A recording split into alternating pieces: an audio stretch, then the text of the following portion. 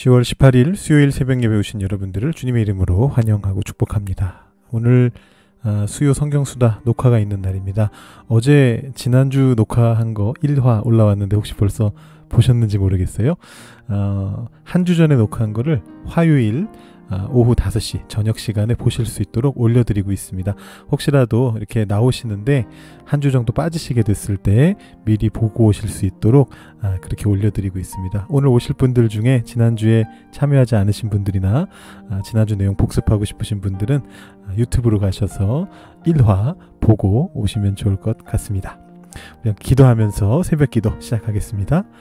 하나님 아버지 감사합니다. 오늘 아침에도 우리가 이렇게 일어나서 주님 앞에 나올 수 있도록 인도하여 주시고 우리 발람의 이야기를 보면서 하나님을 이해하고 하나님의 뜻을 따르는 길이 어떤 길인지를 우리가 다시 한번 생각할 수 있도록 인도하여 주시니 감사합니다. 주님과 함께 동행하는 오늘 하루가 되기를 소망합니다.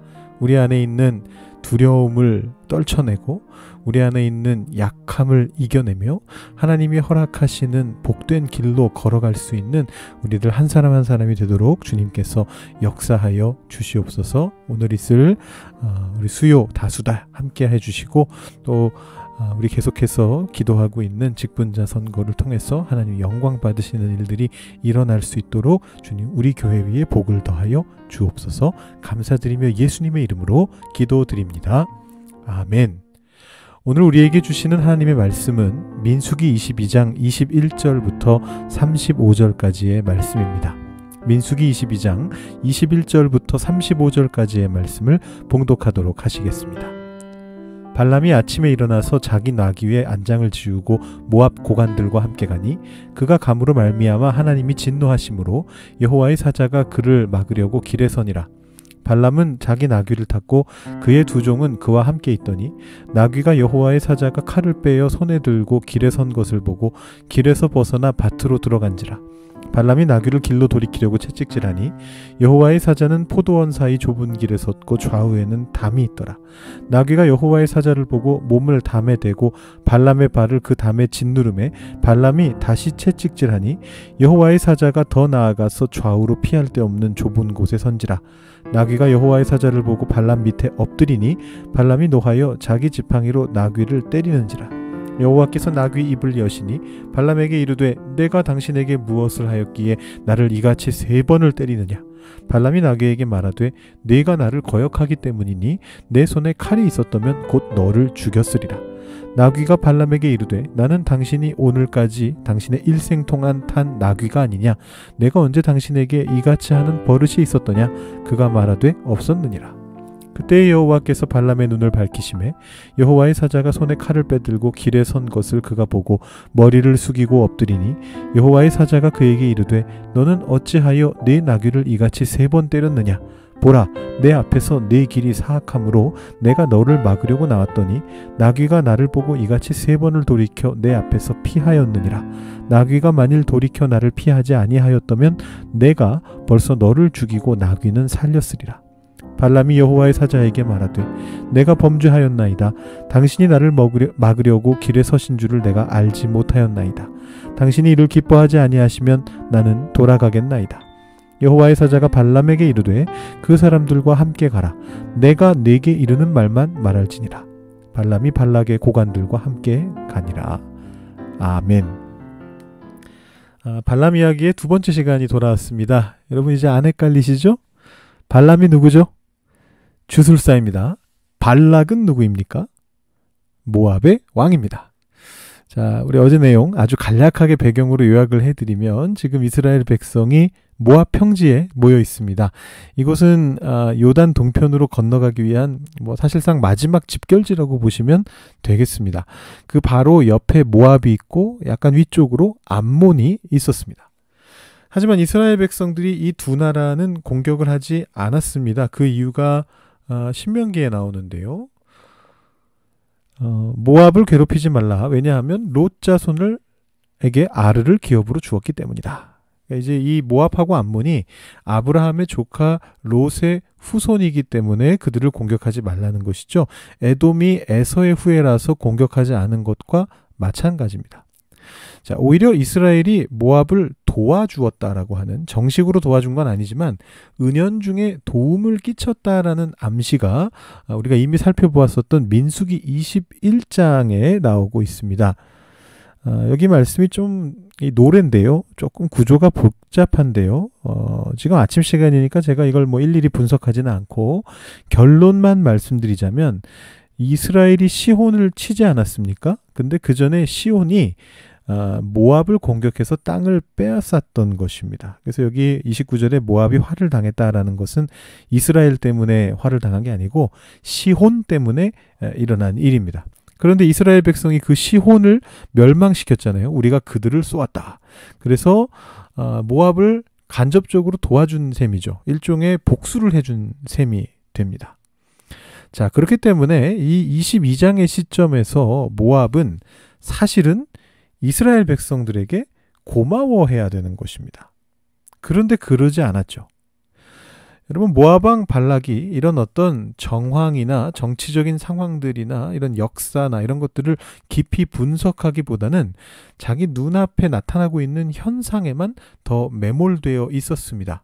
우리 땅 바로 앞에 거대한 민족이, 그것도 막강한 무력을 가진 존재가 있다? 가만둬서는 안 된다. 우리가 위험하다. 이렇게 생각한 거죠.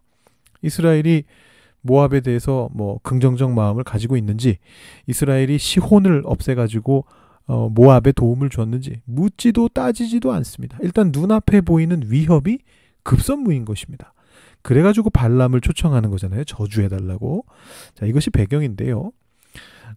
그래서 어제 말씀에서 발람은 하나님의 뜻을 묻고서 두 번의 응답을 받은 끝에 이제 출발을 하게 됩니다. 처음에는 하나님이 가지 말라고 그러셨고, 두 번째는 가라고 하셨는데, 가는 대신에 하나님이 하실 말만 전해라, 복만 전해라, 이렇게 얘기를 듣고 이제 출발하는 장면이 오늘 말씀입니다. 그런데 오늘 말씀을 보시면 하나님의 이제 세 번째 답을 듣게 되는 과정이 나오는데요. 뭐 내용 자체는 두 번째 답하고 똑같습니다. 그런데 여기에서 발람이 모압의 왕과 비슷한 모습을 보여줍니다.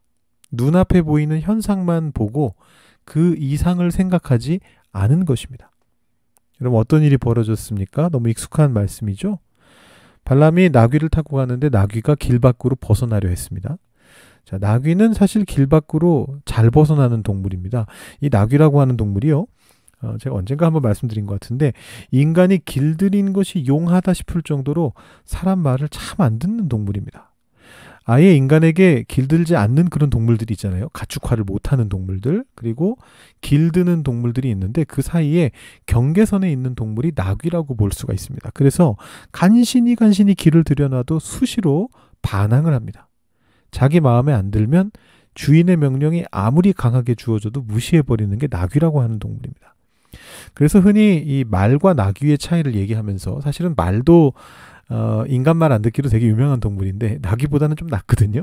그래서 길이 잘 들고 주인과 교감한 말은 주인이 낭떠러지처럼 생긴 곳으로 뛰라 그러면 뛴다 그럽니다. 주인을 믿고서 자신의 판단보다 주인의 판단을 우선하는 거죠. 근데 나귀는요, 절대로 안 뛴다고 합니다. 제 아무리 채찍질을 해도 꿈쩍도 안 한대요. 그래서 이 나귀의 속성 때문에 서양권에서는 일찍부터 이 나귀가 바보, 그리고 고집불통인 사람, 이런 사람들의 대명사로 그렇게 쓰였습니다. 아무튼 나귀가 이제 그런 존재다 보니까 이렇게 길에서 뭐 옆으로 새거나 뭐 안 가고 멈추고 하는 것들은 사실은 꽤 흔하게 일어나는 일입니다. 그래서 이제 발람이 나귀를 체벌하잖아요. 채찍질을 하는데, 그랬더니 이번에는 나귀가 담장으로 몸을 피하면서 발람의 발이 담장에 눌리게 만들었죠. 또 발람이 채찍질을 하니까 이번에는 아예 엎드렸습니다. 자, 3번이나 반항을 한 거죠. 이렇게 해서 발람이 머리 끝까지 화가 났습니다. 그때 이제 좀 우화적인 요소가 등장하는데요. 하나님이 나귀의 입을 여셨습니다. 나귀가 말합니다. 내가 뭘 잘못했다고 날 3번이나 때려요? 발람이 말합니다. 너 내 명령을 거역했잖아. 칼이 있었으면 너를 죽였을 거다. 그러자 나귀가 다시 얘기합니다. 저랑 평생 같이 다니셨는데 이런 일 또 있었습니까? 저처럼 순한 나귀 봤어요? 그랬더니 발람이 대답합니다. 그러고 보니 처음인데? 그때 하나님이 발람의 눈을 밝게 하시죠. 그리고 앞에 서 있는 여호와의 사자를 보게 되는 것입니다. 나귀가 먼저 그것을 보고 피한 일이었죠. 이 발람 이야기가 반복과 어떤 강화를 통해서 이야기 분위기를 점점 고조시키는 그런 어떤 스킬을 쓴다라고 말씀드렸는데, 여기서도 이 나귀가 반항하고 발람이 체벌하는 장면을 3번에 걸쳐서 점점 더 강화시키면서 묘사를 해서 이 발람이 지금 얼마나 머리끝까지 화가 났는지, 그리고 얼마나 지금 황당해하고 있는지 그 마음을 전해주고 있습니다. 자, 제가 지금까지 묘사한 것은 여호와의 사자가 발람의 눈을 밝히기 전까지의 이야기입니다. 인간의 말을 들어야 하는데 고집센 나귀가 반항해서 화가 나가지고 체벌했다? 이 상황은 사실 조금도 어색하지 않은 상황입니다. 그런데 발람이 놓치고 있었던 것이 있습니다. 하나님이 개입하셔서 나귀와 대화를 하는 가운데 발람이 무엇을 놓치고 있었는지를 깨닫게 되는데요. 그게 뭐냐 하면, 이 나귀는 다른 나귀들하고는 다르게 순한 나귀였던 거예요. 평생을 살면서 반항해 본 적이 없는 나귀입니다. 그런데 그런 나귀가 반항을 한다? 그렇다면 뭔가 다른 문제가 있는 게 아닐까 생각해 봤어야죠. 심지어 발람은 주술가 아닙니까? 주술가라면 이런 현상에 어떤 신적인 의미가 있지 않은가 생각을 해 봤어야죠. 여러분들도 다 그러셔야 된다는 뜻은 아닙니다. 여러분 무슨 일이 일어날 때마다 여기 하나님 뜻이 있지 않을까 고 그렇게 생각하실 필요까지는 없어요. 근데 발람은 주술가잖아요. 당대에 그런 일들을 해석해내던 사람이란 말입니다. 그러니까 드리는 얘기인데 생각해 봤어야죠. 뭔 일이 벌어지고 있는 건지 고민해 봤어야죠. 모압 왕 발락과 주술사 발람, 이름도 비슷한 이 두 사람이 동시에 범했던 오류가 무엇이냐? 그것은 바로 눈앞의 현상만 보면서 그 이면에 어떤 일들이 벌어지고 있는지를 따져 묻지 않았다라는 것입니다. 발람은 말을 안 듣는 나귀에게 협박을 하지 않습니까? 3번째 말을 안 들으니까 내 손에 칼이 있었으면 내가 널 죽였다, 이렇게 얘기합니다. 근데 그 직후에 눈이 밝아지고 나서 보니까 세상에 하나님의 3번째 경고인 이 사건에서 여호와의 사자가 바로 칼을 들고 서 있었습니다. 이 의도적인 배치죠. 나귀가 아니었다면 발람은 죽을 뻔했다라는 것입니다.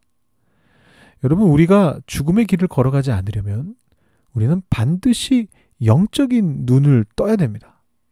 다시 말씀드리지만 이 영적인 눈이라고 하는 게 뭐 우리 삶에서 벌어지는 각종 사건 하나하나에 다 하나님 뜻이 있지 않을까 뭐 그렇게 생각하라는 뜻이 아닙니다. 물론 그 일들마다 다 하나님의 뜻이 있겠지만 거기에 너무 과하게 의미 부여를 하면 잘못된 해석을 하게 되고 이상한 방향으로 가게 될 수 있습니다. 자, 그런다 할지라도 영의 눈을 떠야만 한다라는 그 사실은 분명한 사실입니다. 여러분, 기도하면서 하나님께 물으면서 삶의 방향성을 올바른 방향으로 계속해서 조정해 나가는 것이 우리 삶에 꼭 필요하다라는 말씀입니다. 그러지 않으면 이 모압의 왕 발락이나 주술사 발람처럼 괜한 짓을 할 수 있습니다. 괜한 짓이나 하면 다행인데 죽음과 재앙의 길로 걸어갈 수도 있다라는 말입니다. 여러분, 발람이 영의 눈을 뜨기 위해서 뭘 해야 했을까요? 나귀에게 관심을 기울여야 했습니다. 발람은 어쩌면 모압 왕 만나서 뭘 해야 될까, 뭐라고 말해야 좋을까, 이런 어떤 골치 아픈 생각에 자기 온 정신을 기울이고 있었을지도 모르겠습니다. 이 불쌍한 나귀에게 함부로 대한 걸 보면 분명히 지금 발람의 어떤 정신적인 상황이 그렇게 정상적이진 않았던 것 같아요. 자기 딴에 중요하다고 생각하는 일에 집중하고 있는데 이 나귀가 방해를 하니까 짜증이 났을 겁니다. 그러나 발람이 정말 중요하게 생각했어야 하는 것은 그 나귀였다라는 것입니다. 우리도 이런 실수를 할 때가 있습니다. 어떤 거창한 것을 생각하느라고, 혹은 나보다 좀 강한 자의 어떤 입장을 고려하느라고 내 주변에 있는 사람들, 정작 내 주변에 있는 사람들, 나보다 약한 존재들을 신경 쓰지 않을 때가 있습니다. 하지만 하나님의 뜻은요, 강한 자의 입에서보다 약한 자의 입에서 더 자주 들려진다라는 것을 우리가 깨달을 필요가 있습니다. 오늘 이 발람과 나귀의 일을 기억하시면서 여러분 늘 하나님을 향해 기도하면서 영의 눈을 뜨려고 노력하시는 여러분들이 되시기를 바라고, 특별히 여러분 주위의 어떤 약자들을 돌아보시면서, 이웃들 돌아보시면서 내 눈앞에서 벌어지고 있는 사건, 그 뒤에서 역사하고 계시는 놀라우신 하나님의 섭리를 볼 줄 아시게 되는 그런 영의 눈을 갖게 되시는 여러분들이 다 되시기를 주님의 이름으로 축원합니다. 여러분, 이 시간 기도하실 때 오늘 말씀 생각하시면서 나는 영의 눈을 뜨기 위해 무엇을 하고 있는가? 나는 내 주변의 사람들을 돌아보고 있는가? 생각해 보시고 회개하시고 또 하나님 앞에 오늘 하루의 삶을 올려드리시고 여러분의 개인적인 기도 제목 가지고 하나님 앞에 나아가시는 그런 시간 되시기를 바랍니다. 기도하시겠습니다.